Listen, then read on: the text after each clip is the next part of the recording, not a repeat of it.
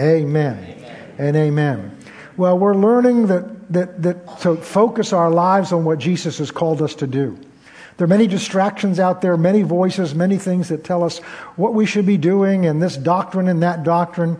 And I really felt the Lord some time ago, or a year or so ago, just to begin to call me and get my attention to the simplicity of really what He's called us to do. There are many ramifications of it, many details, but in the course of pursuing those, we can lose sight of the very foundation of where it is we're going. And it simply comes down to this.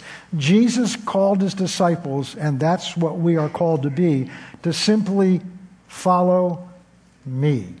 And we spent time looking at what follow me means, the simplicity of it, but how, because it's so simple, it's so easy to miss, because we get caught up in what does that mean instead of simply following Him. And if we follow Him, we'll get to where He wants us to get. If we begin to think for ourselves and plan for ourselves, we're very likely to miss where He wants us to get. And in the end, in the final resolve, when we stand before Him, what we're going to give account for is not what we did, but did we do what He called us to do, the way He called us to do that. And the only way we're going to do that is to answer His call, which is to follow me. And then we saw that He began to fill in some of the blanks and give His disciples some understanding of what that meant as they chose. See, the way God works is He will call you, He will give you something to do. As you step out, He'll give you more understanding. If you sit there waiting for the full understanding, you'll still be sitting there when He comes back. It's only as we move forward and respond to what He tells us by the Word and by the Spirit that He begins to give us more understanding. So our key scripture here is in Mark 16:24, where Jesus said, if anyone will follow me, let him deny himself, take up his cross, and then follow me. And those are so easy to read over quickly and say, yeah, deny myself, take up my cross, and follow me, that we don't spend the time to meditate on it and think about what does that really mean. So that was what we've been spending this time on the last number of weeks, is what does it mean, the first part, which is to deny myself. We talked about the fact that our flesh rebels at the concept of denying myself, because everything in our upbringing, everything in our flesh, everything in our mind is repelled by the idea of denying myself, because everything I've ever been trained and taught is how to promote myself, how to defend myself, how to provide for myself. And so when something happens against me, my tendency is to fight back. They did it to me. Some of us want to get back at them immediately. Some of us are more subtle, but just as determined. I'll bide my time and find a way to get back. I may only do it in my mind, but I'm going to get back. But what we discovered is Jesus tells us we are to deny ourselves. So we spent some time at looking at what that does not mean. It does not mean you cease to exist. It doesn't mean that you die completely. It doesn't mean that you have to give up everything. It doesn't mean because there's a lot of things in asceticism, in mystical religions, which talks about self-denial. And there's a certain pleasure that comes in self-denial, but ultimately there's a pride under this. I have denied myself, so I'm still in control because I denied myself. We saw that that's not what Jesus is talking about. It's not some act you do. It's not something I did on Sunday morning, so I've done it. But we saw it's a mindset. It's a way of looking at myself. It's a way of looking at Christ. It's a way of looking at others. It's a way of looking at the world. It's a way of looking at God. And so we began to look at that a little bit and to begin to break that down. And so really what we're doing together is we're meditating on those words, deny myself. And so we're going to pick up with that this week. And we're going to look at what we saw is it's simply this. We went back and looked at what Christ did for us on the cross and what you received when you received Christ. What Christ did for you is He paid for your sin, your ungodliness. And your sin is not the things you've done wrong. Those are the fruit of our sin. The root of our sin is pride. The root of our sin is self. The root of our sin is selfishness, the very thing we're trying to hang on to when He says deny ourselves. And it is establishing my own way. I'm going to do things my way. And the thing is, we do bring that into our walk with Christ when we become saved. It's still there. We're still struggling with Him to surrender our lives to Him and the control of our lives to Him. And that's sin. It's rebellion. Because basically what we're trying to do is establish our own kingdom where I'm king in my life and I'll let you be king in your life. That's what the world teaches us today. And now that we're Christians, we have God to help us. So when we get in trouble, God will help us in our kingdom to fix up the mess we made. That's what grace is all about. But I'm still king because I have the final say. That's rebellion.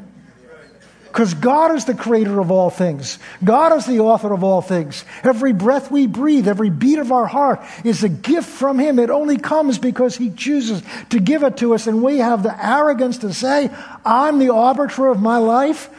That's rebellion. That's what Christ came to redeem us from. That's what His surrender paid the price for.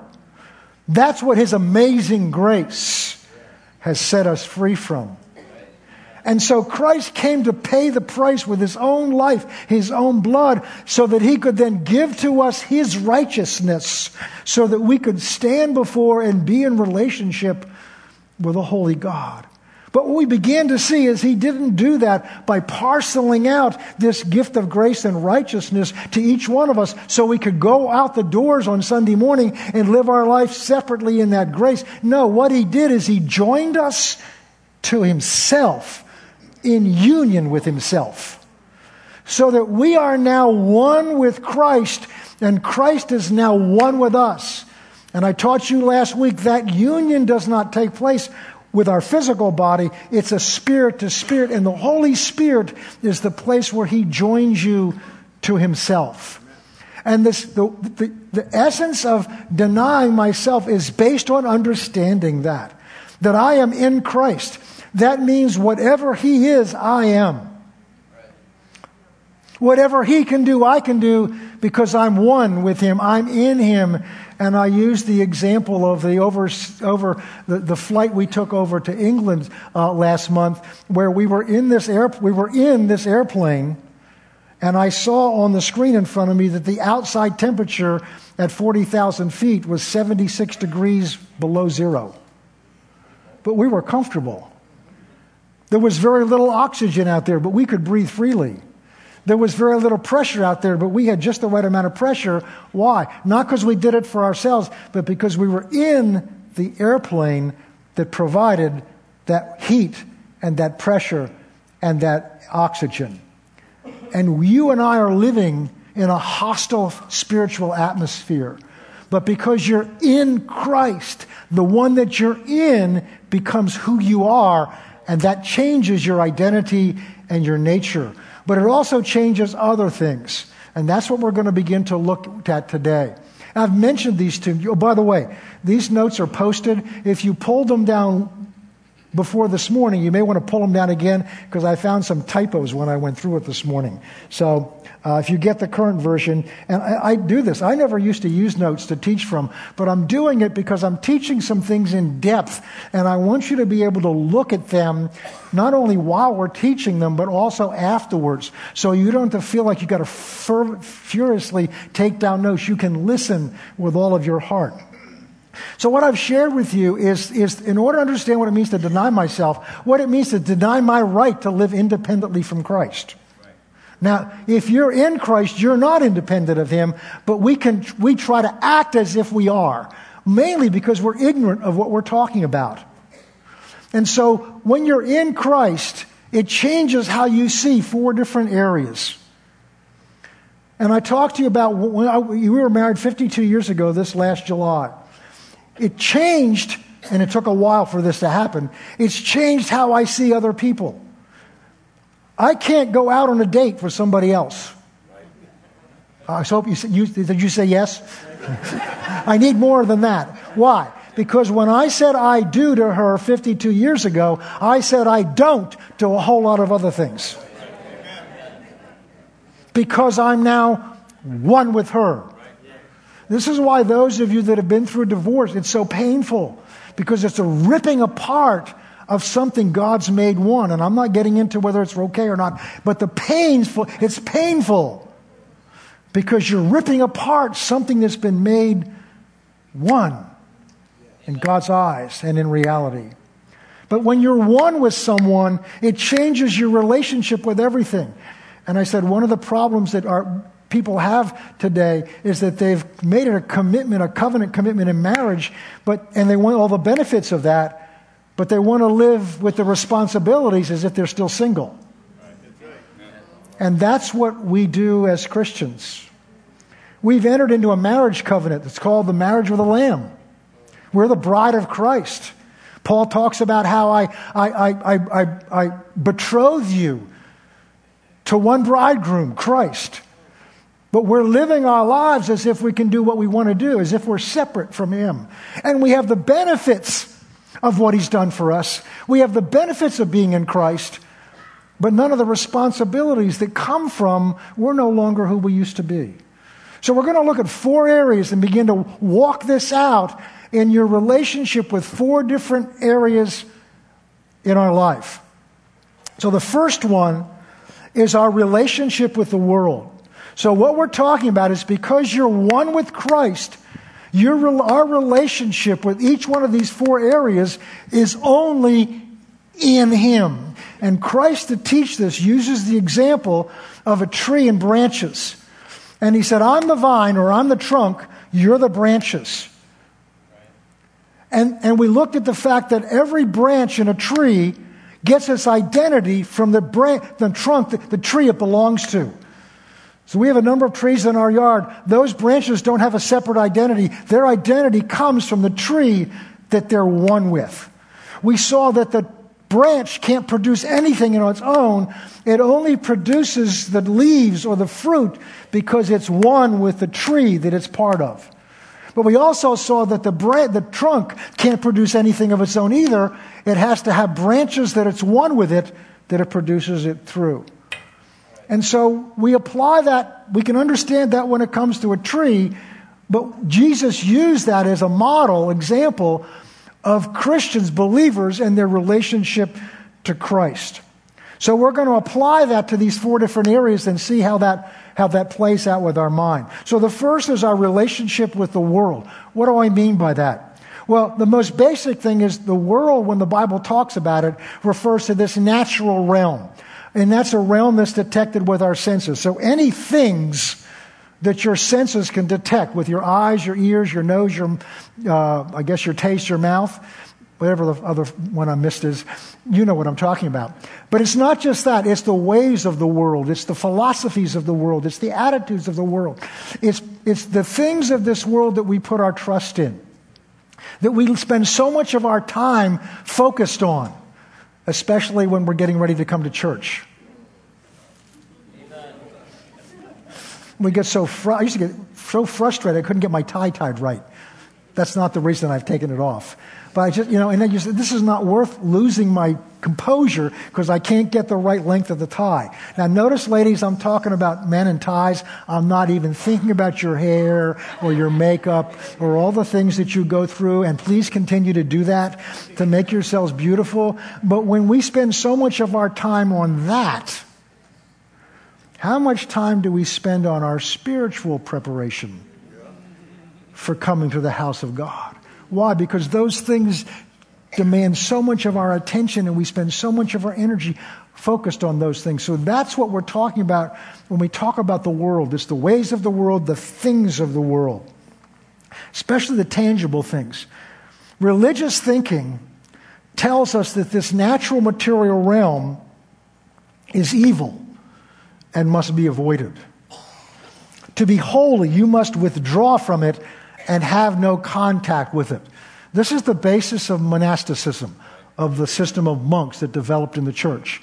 So if we're going to be holy, we got to get away from everything that's unholy, which is the natural things of this world, and we'll come together to protect ourselves. Well, first of all, that's based on fear that I don't trust myself, basically. And there were benefits that came out of that. Most of our learning and education came out of that. But this is an error, and it became the basis of a number of heresies. For this reason, God created this natural realm. Things aren't evil in and of themselves. It's what place they have in our lives It's the evil isn't the thing. The evil is what it does when it becomes the place it has in our lives and in our heart.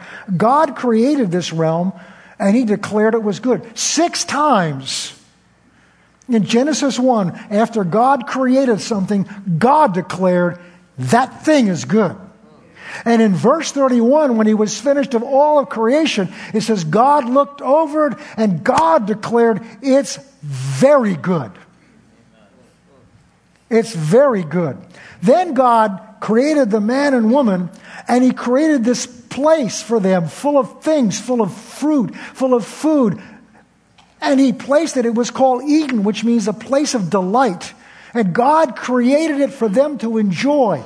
God created for them to develop and and cultivate. But He made it a place full of joy. He made the food that tastes good. Think of that. God, now He made it so that you'd want to eat it. But He wanted you to enjoy what you were eating. There's nothing wrong with enjoying what you're eating. It's when that begins to control you. And so God created this as good and put man in it to bless him. God wants to bless us. God wants to bless us. Secondly, Jesus didn't withdraw from the world. In fact, He came into the world. God came into the world. God in the flesh touched things. Now, one of the heresies of the first century that spread out was that because Jesus was God and holy, He could not have actually touched the physical things of this world. So they believed that it appeared He touched them. So He really wasn't walking on the dirt. He was this tiny little millimeter above it. He had the appearance of it, but a holy God couldn't touch the dirty dirt. And that's from the belief that dirt's bad. But God made it. So Jesus didn't withdraw from the world. He touched the world. He was touched by the things of the world. He touched people. A leper came up to Him.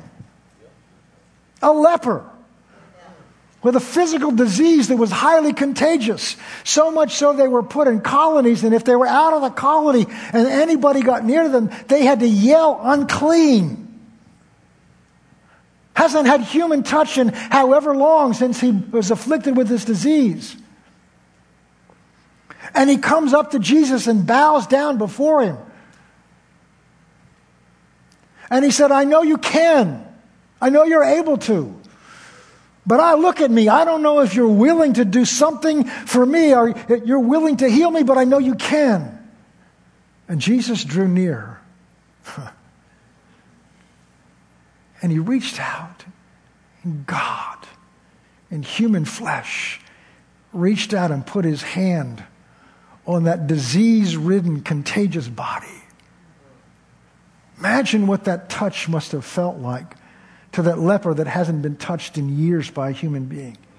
He touched a diseased body and He said, I'm willing. Be made whole. The church has been left here to influence the world by human contact with it. Not to stay shut up in a church building. Not to stay shut up among ourselves. But we're here. The purpose of coming here is to equip us, mature us, enable us to go out and touch the world with Christ, to be an influence in this evil, dark world. People lament, why are we here? This world is going to hell in a handbasket, and it is. But we've been put here for a reason, for such a time as this. But we'll never fulfill that reason if we keep hiding among ourselves and clustering ourselves together just for protection. We've been put here to influence the world, not in our own strength, not in our own power. We'll be influenced, not influenced, but it's being filled with the Spirit of God. It's being filled with the Word of God. It's allowing God to work in us and prepare us. But that can't happen if we don't come together and hear the Word together and influence one another. So this attitude that the world's evil and the things of this world is evil is unscriptural. It's really ungodly. God made man in perfect union with him. And when he did, he was the source of everything they needed or wanted. God made the things of this world to supply their needs and to give them pleasure. But God was the owner of everything. And God, in order to remind them he was the owner of everything, told them they could freely eat of every tree of the garden. But there was one in the middle they couldn't eat of. And that was the tree of the knowledge of good and evil. Now, there are other reasons why it was that particular tree, but I believe one of the reasons is God was reminding them, you have free reign here, but there's one thing you can't do. And every time you see that tree, it's a reminder to you that you own nothing. But you're stewards over everything. And God blessed them and gave them all these things to freely enjoy as long as they understood He was the source of it. And they were just stewards. God tried to train Israel when they were in the wilderness by feeding them every morning, not with food they chose, but food He gave them. Every morning when they got up, the dew fell out of which they could make their bread. And then they began to complain. And God told them, but you can't get 2 days' worth. You just have to 1 day's worth. And if you try to get 2 days' worth, the second day is going to rot and go foul. Because God was training them. You can see this in Deuteronomy. He talks about this. God was training them that when they got into the promised land that was flowing with milk and honey in abundance, that they would know that God was their source. And they were not their own source. But they didn't learn the lesson. And God has us by tithing. God has us by other things that teach us, if we'll just listen, that we are only stewards of the possessions we have. You own nothing, not even your own life. But God is a much more generous owner than you are. God is much more generous and much more capable of taking care of you than you are if you'll just allow Him to do it by doing it His way. Now, Satan comes to, remember the whole idea here is you've been joined to Christ, but Satan wants to keep you thinking, talking, and acting as if you're not one with Him. You're independent with Him, from Him. And so in the area of possessions, in the area of things, in the area of this world, he works hard to keep you focused on the things of this world and handling them on your own. So one of the biggest drives is I got to be able to provide for my family. What if I don't have enough money? Food. What if we don't have enough money? What if we don't have a place to live? And I've been there. I've been in those places where I couldn't provide for my family. I don't want to go into the details now, but it was bad. And it wasn't God's fault. It was my fault. I stopped trusting Him. And I got afraid and tried to take it into my own hands and make my own way. And because the tendency sometimes is, well, if I can't have enough, then what I got to do is get 2 jobs. Then I got to get 3 jobs. And now I got so many jobs, I can't come to church. I can't have time to read my Bible. I'm worn down because I'm trying to provide myself for my family. And it looks on the surface like that's a legitimate cause because God wants you to provide for your family. God tells you to provide for your family, but He doesn't want you to do it trusting in yourself and what you can do. Because He can do a far better job for you. And God got us from being deeply in debt to a place where we're not in debt at all. And it's all God's doing because we did things His way. That was a hard one to learn. But Satan wants you to try to, out of fear, take hold of things and make it happen for yourself out of fear. When we do that, we separate ourselves. We see ourselves as separate from God. But if you saw yourself really as one with Christ and in God, what can He do? For God so shall supply all my needs according to His riches and glory through Christ Jesus. But God has a way to do that on His system, His way. So Satan's goal is for us to operate in this world as if we're separate from Christ. 1 John 2, verse 15. Do not love the world or the things in the world.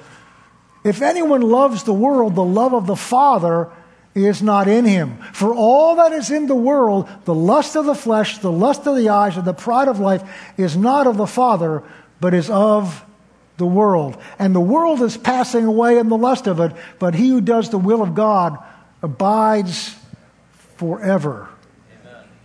Matthew 6, verse 19. Do not lay up for yourselves treasures on earth. That's what we're talking about. Where moth and rust destroy and where thieves break in and steal. But lay up for yourselves treasures in heaven where neither moth nor rust destroys, where thieves don't break in and steal. For where, this is what it's all about, where your treasure is, that's where your heart will be also. So whatever you're trusting in, whatever you're looking at, and whatever you keep thinking about, whatever you're pursuing, is where your heart is. And God, above all things, wants your heart.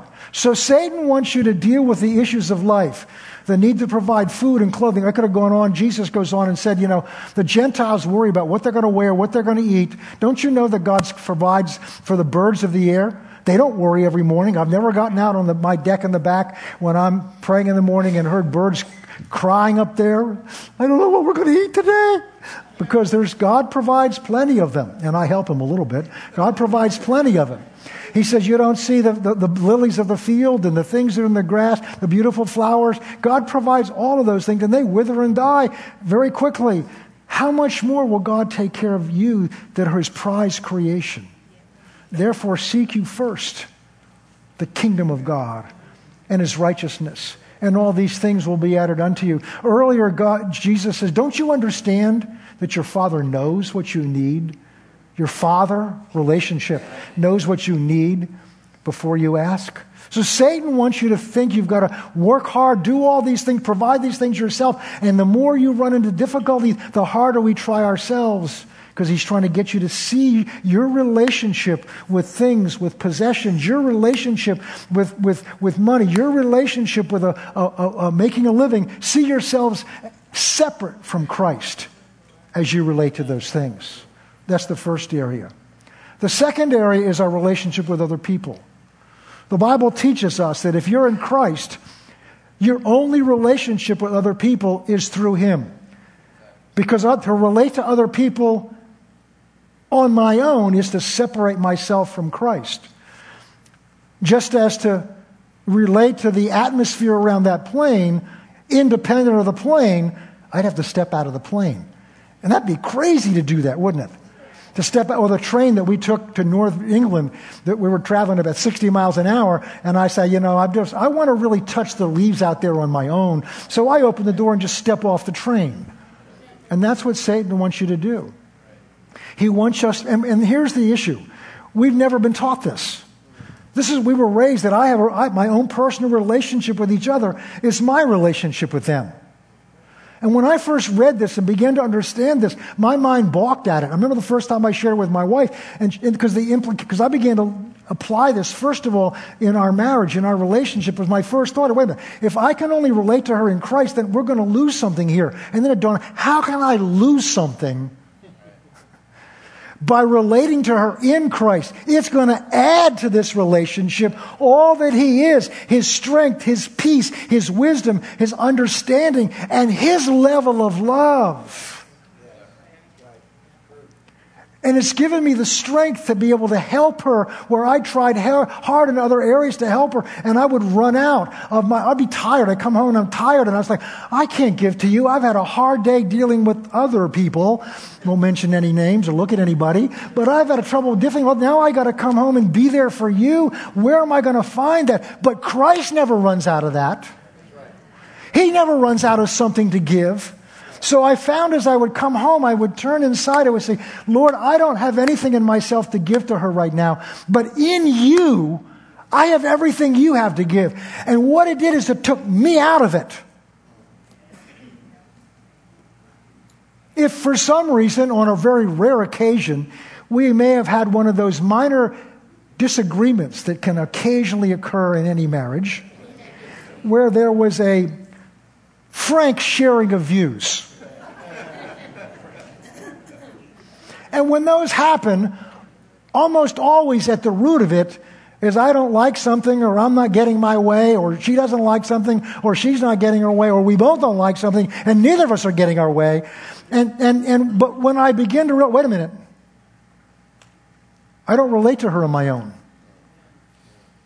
I only relate to her in Christ. Suddenly, His love for her is what came up in me. He doesn't get hurt or offended. He doesn't get insulted. He doesn't get disappointed. He doesn't get tired. He doesn't get worn out. And in Him, I have that ability to love her and to love you.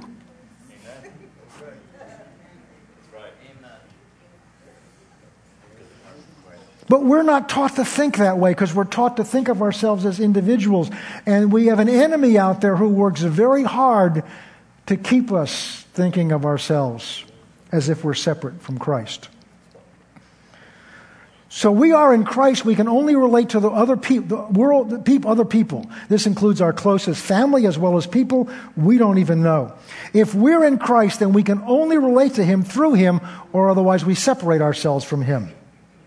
We're taught by the world to love, listen carefully, we're taught by the world to love those who are worthy of being loved.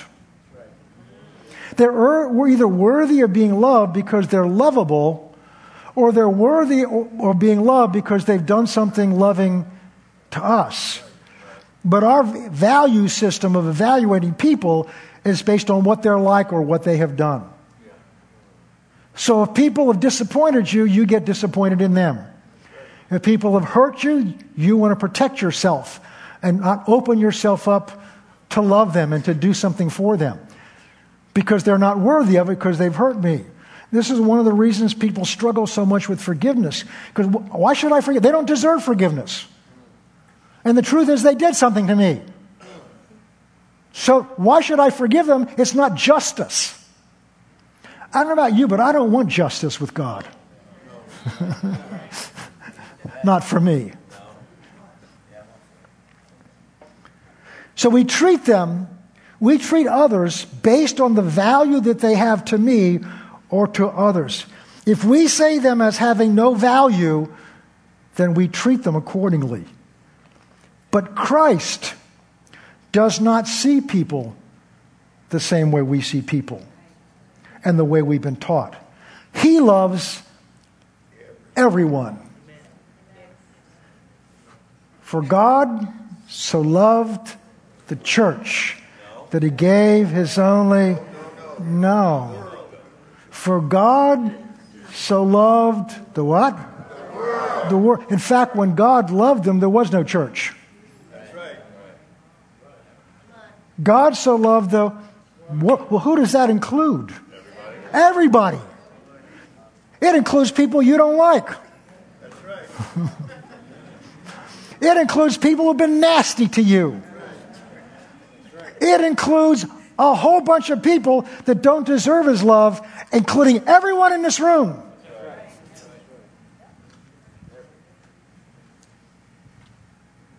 It includes the ungodly, the unlovable. For God so loved the world that He gave His only begotten Son.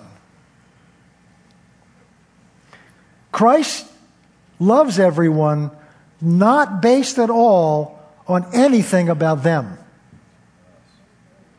Christ doesn't love you because you're so loving. Christ doesn't love you because you're so lovable. Christ doesn't love you because you've been such a good Christian.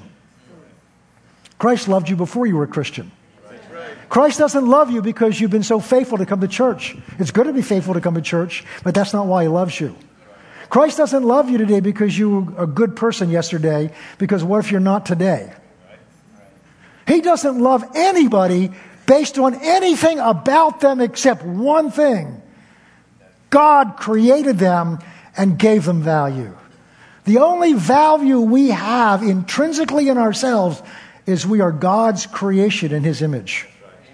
That's it.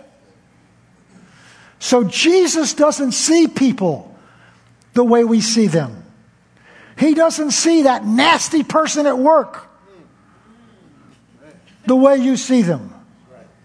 He doesn't have a heart for them the way we have for them.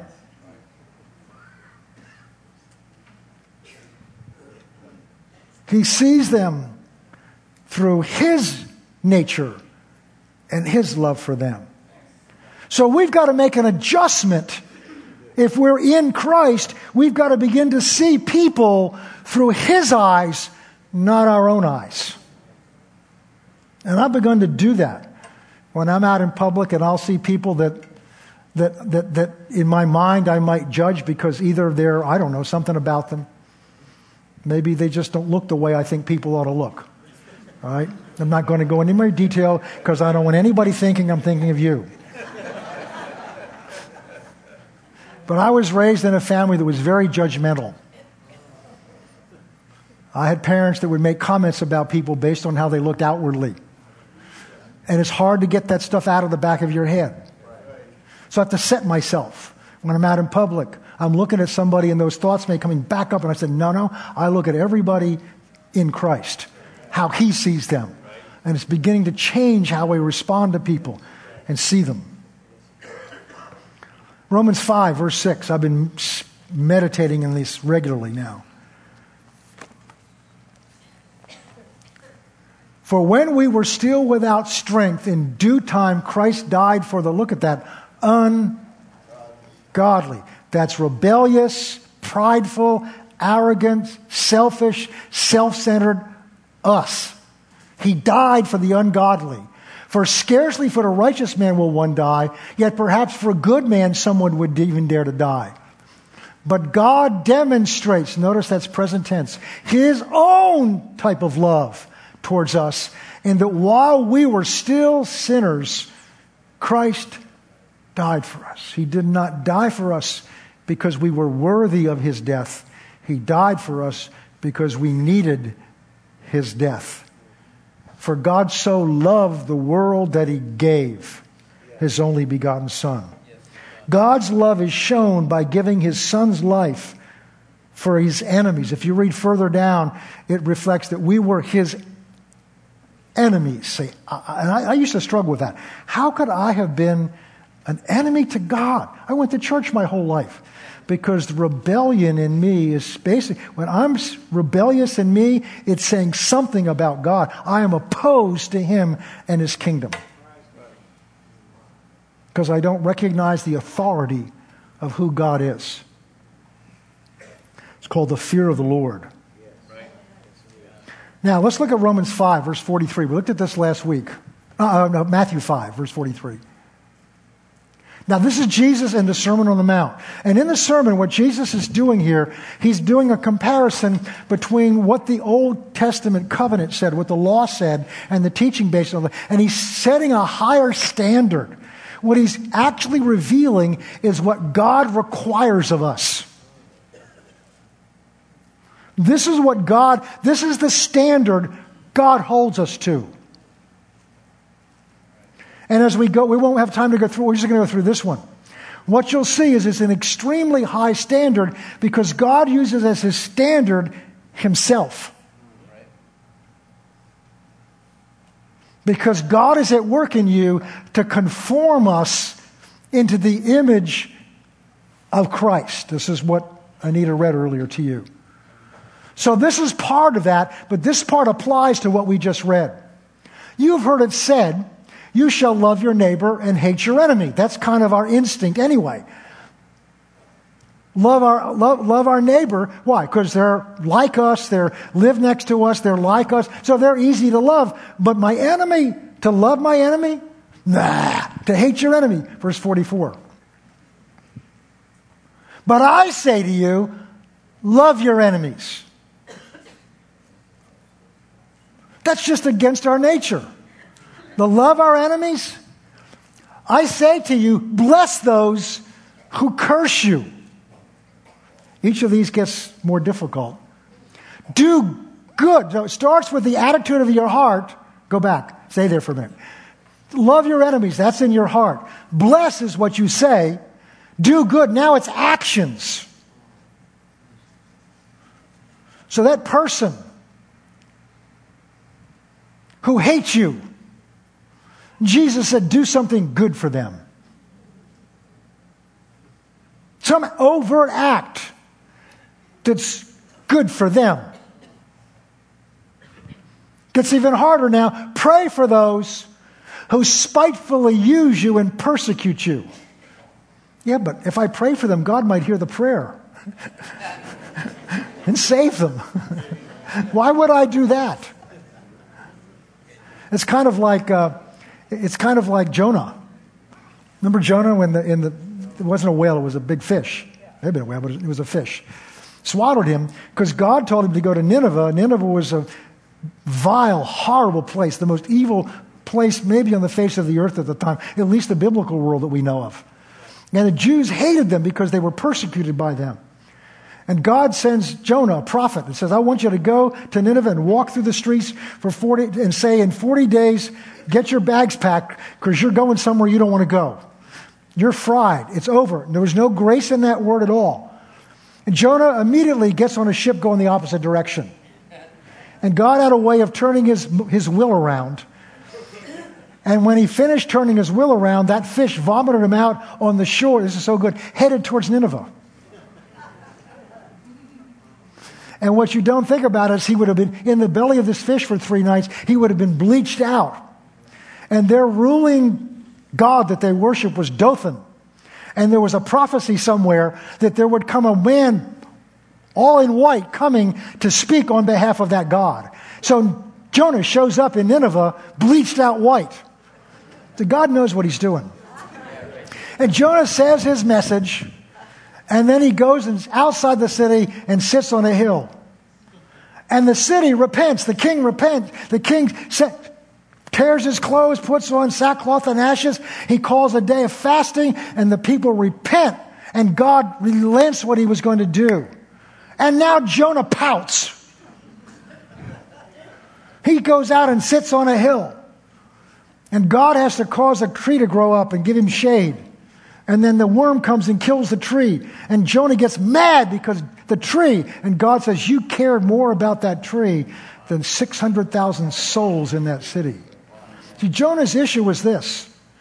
The reason Jonah didn't want to go to Nineveh and went towards Tarsus wasn't that he didn't like Nineveh. Because he says of himself, I knew that if I went and said these words and they repented, you're likely to forgive them. And they don't deserve to be forgiven. That was Jonah's attitude. But we need to look at ourselves and see whether maybe we have that attitude. What if next Sunday morning some people walk in here that don't look like us? Now, that's a little hard in terms of skin color because we have all different. But what if they come in here with long dreadlocks and body piercings and tattoos all over them and they smell? But they come in here because they're lost. What if you come in next Sunday and you're just a few minutes late and one of them sitting in your seat? And their smell might get on your cushion. I mean, these are the kind of things we think. What are you going to do? What am I going to do? I have to ask myself these questions. What am I going to do? Maybe the reason we haven't seen more of God working here is we're not open to what God wants to do. Because it may put us in some uncomfortable positions with people we're not comfortable around. How are we going to handle that? Here's the answer. See yourself in Christ. See yourself in Him. How can you do this? How can you love your enemies? How can you bless those that curse you? How can you do good to those who hate you and pray for those that spitefully, that means they've intentionally used you. They picked you out at work.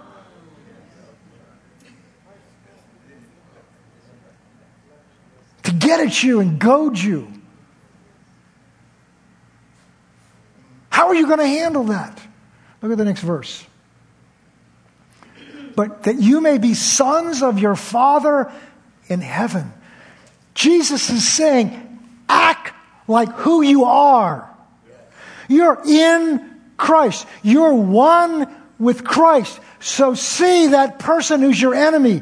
See that person who hates you. See that person who persecute you and spitefully use you, see that person the way Jesus sees them, the way Jesus saw those that arrested him, the way Jesus saw those that beat him and put a crown of thorns on his head, the way Jesus saw those that took his robe off and put on a robe of purple and mocked him and spit on him. See them the way Jesus saw the Roman centurions who drove the nails in his hands, who mocked him. See the way he saw the religious leaders who mocked at him and called him names. The way Jesus did when he hung there and said, Father, forgive them. They don't know what they do. You're one with him. You're in him. And the strength and ability to do this is not in ourselves. It's not because we're so good. It's in him. But if Satan wants you to deal with these situations and relate to people on our own as if we're separate from him. That's the second one, other people. The third one. So Satan's goal is for us to evaluate and treat people based on what we think of them. And that's to separate ourselves from Christ, who sees them very differently. To realize that I'm in Christ changes how I see everyone. I was so blessed when Crystal shared that this morning, because she had no idea what I was about to share. Slavery could exist. Now, there were bad people that did it. But why did nations with consciences allow that? I read a biography before we went to England of William Wilberforce. Some of you may know who he is. William Wilberforce was a very wealthy young man, grew up spoiled. And then he met Christ. And when he met Christ, it changed everything. And he became aware, because England was the major slave trading nation. They may not have had the slaves, but it was their ships that went from Africa to the East Indies, to the West Indies. And so what he put in his heart was to change, make slave trading by the British illegal. But the problem he had was the average British citizen didn't see an issue with it. And the reason was because they didn't see Africans as human beings, they saw them as property. So Wilberforce put it in his heart to change how English people saw Africans, to see them as any other human being that God has created with value, because God created them.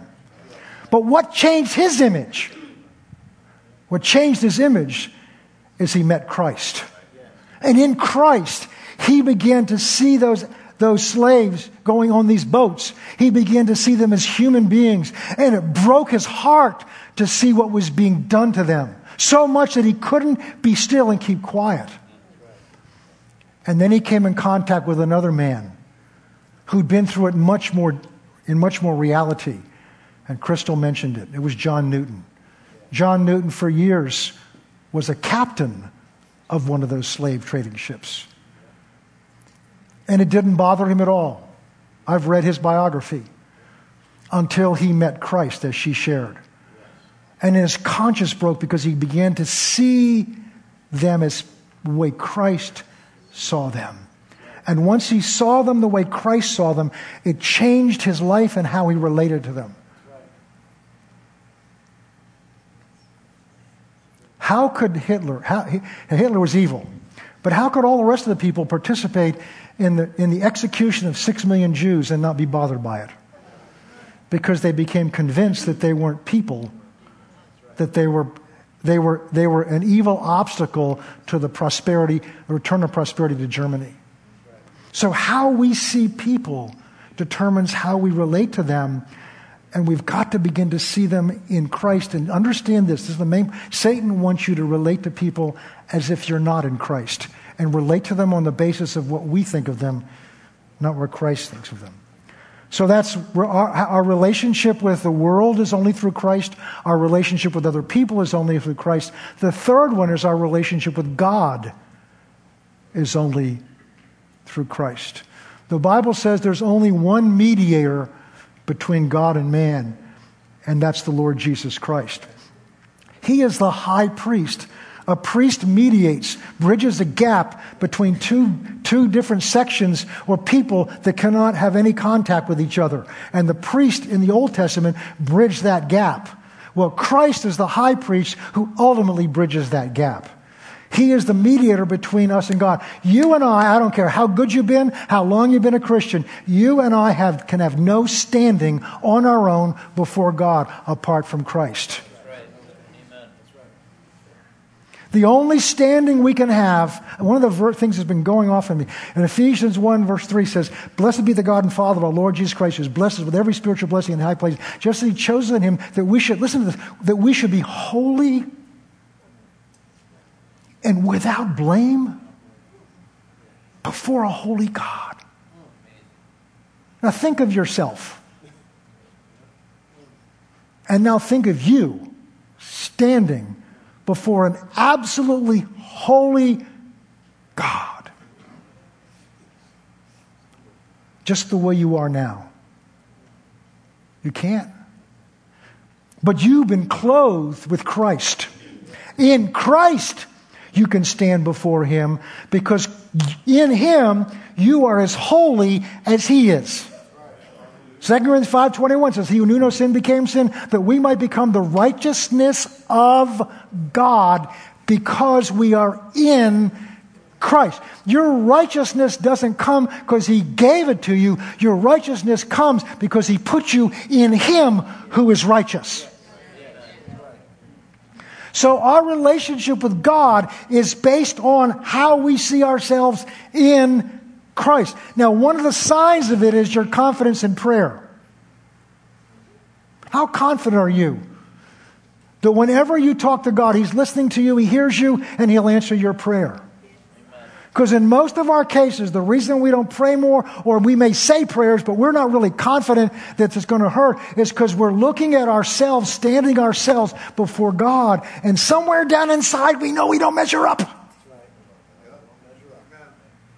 Somewhere down inside we know we fall short of what God expects, what we expect of ourselves. Somewhere down inside we just know we don't measure up. On my best day I might be confident, but what about when I'm not? But even on my best day I don't measure up. I've shared this before. I remember one time on a Wednesday night years ago, and it's happened since then. I was walking right through here, right before the service started. Said, "Lord, I've not just been with you today. I don't deserve to be in that pulpit tonight." And I heard so clearly, when have you ever deserved?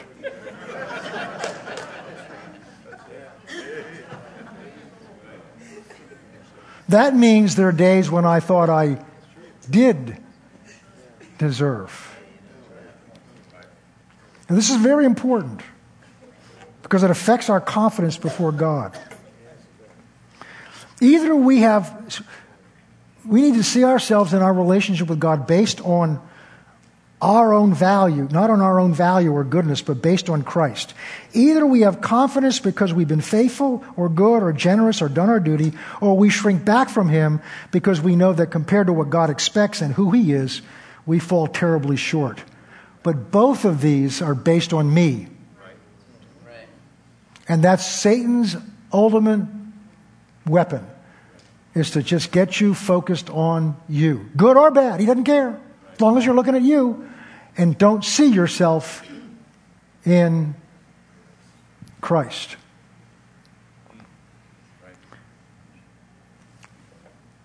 When I see myself in Christ, it takes me out of the picture and gives him all the glory. My standing in relationship with the Father is the same as Christ because I am in him. John 17:20. I don't pray for these alone, but also those who believe in me through their word. That's us. Verse 21. That they all may be one, as you, Father, in me, and I in you, that they may also be one in us, that the world may believe that you sent me. And the glory which you gave me, I've given to them, that they may be one, just as we are one. I in them, and you in me, that they may be perfect in one, that the world may know that you sent me and have loved them as you loved me. So we've looked at to be in Christ means I have to look at the world through Him. I have to look at other people through Him. My relationship with God is only through Him. And there's one other relationship that's important, and that's my relationship with myself. How I relate to myself. And this is so important. After coming to Christ, listen carefully, we still have all the same memories of how we were raised, how we acted, how we thought, things we've said, and how others have treated us. We have stored everything that's ever been done to us somewhere in our brain. For some of us, it takes longer to pull those up nowadays, but it's all there.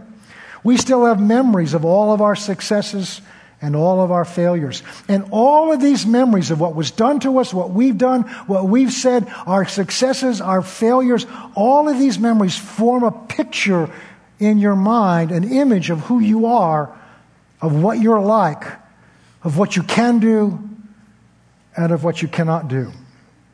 When we come to Christ, our spirit man is who we really are, is instantly changed into the image of Christ. We are instantly, that's what it means to be born again. Your old inner nature is taken out of you, and God puts in you His nature. That's how you become His child. But that nature He puts into you is in your spirit.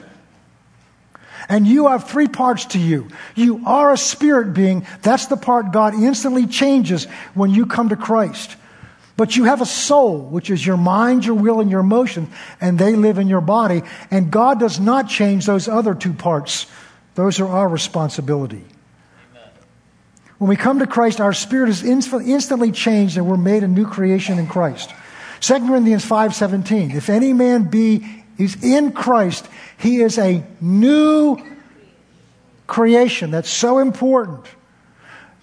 Christ doesn't clean you up. He doesn't take out the bad parts, leave the good, put new ones in. He doesn't revitalize you or refurbishes you. He kills you. The nature. Buries it.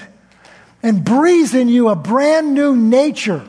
That's the new creation. And it's in Him.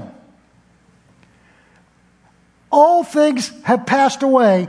Behold, all things have become new.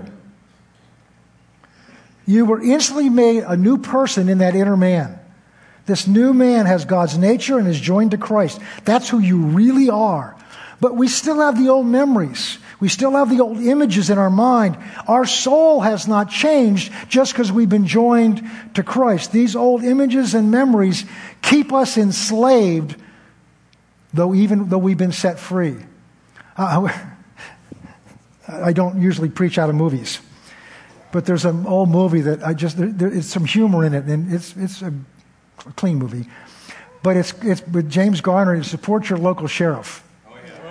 And there's a scene in there where he's reluctantly become sheriff of this town that's terrorized by this family. And the youngest kid in this, they'll blow into town, they'll drink up, and they'll shoot the place up, and everybody's afraid. They've lost all the sheriffs. And so James Garner sees this young kid, the youngest one, and he shoots somebody, kills him. So Garner arrests him and takes him to jail. All right? He brings him to the jail, and the problem is the jail isn't finished. So he takes this young boy and he puts him into jail. The building's there, but there are no bars.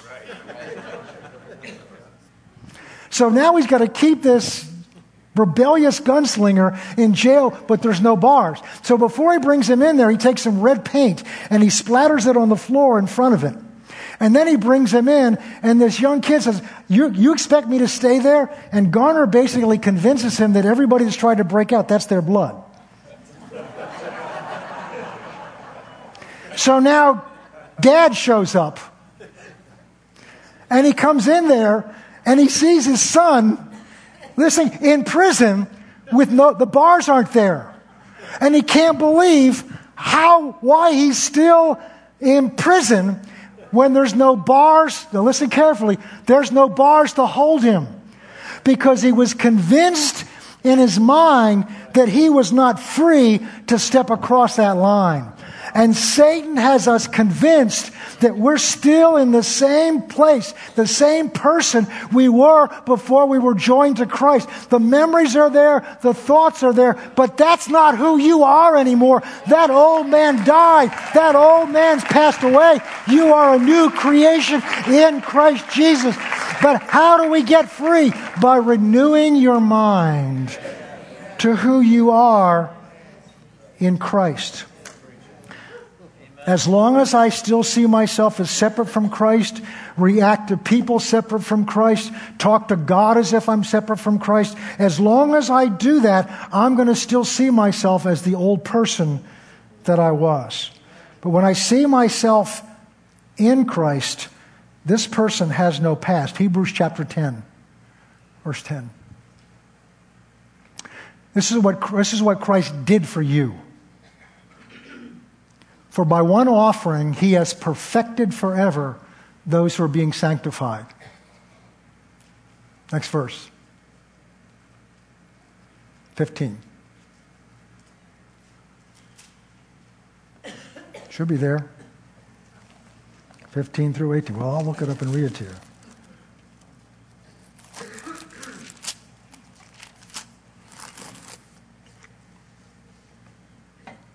But the Holy Spirit is also a witness to us.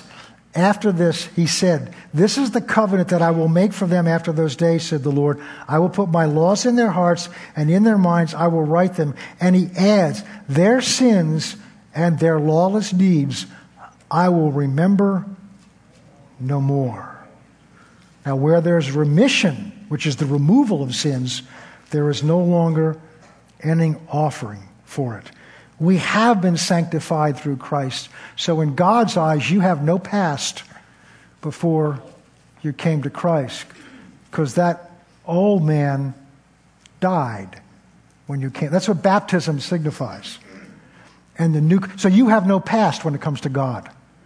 The problem is we have a past in our mind, so we have to renew our mind. So Ephesians 4, see if they have that. Ephesians 4:20. I guess not. Well, I'll find it.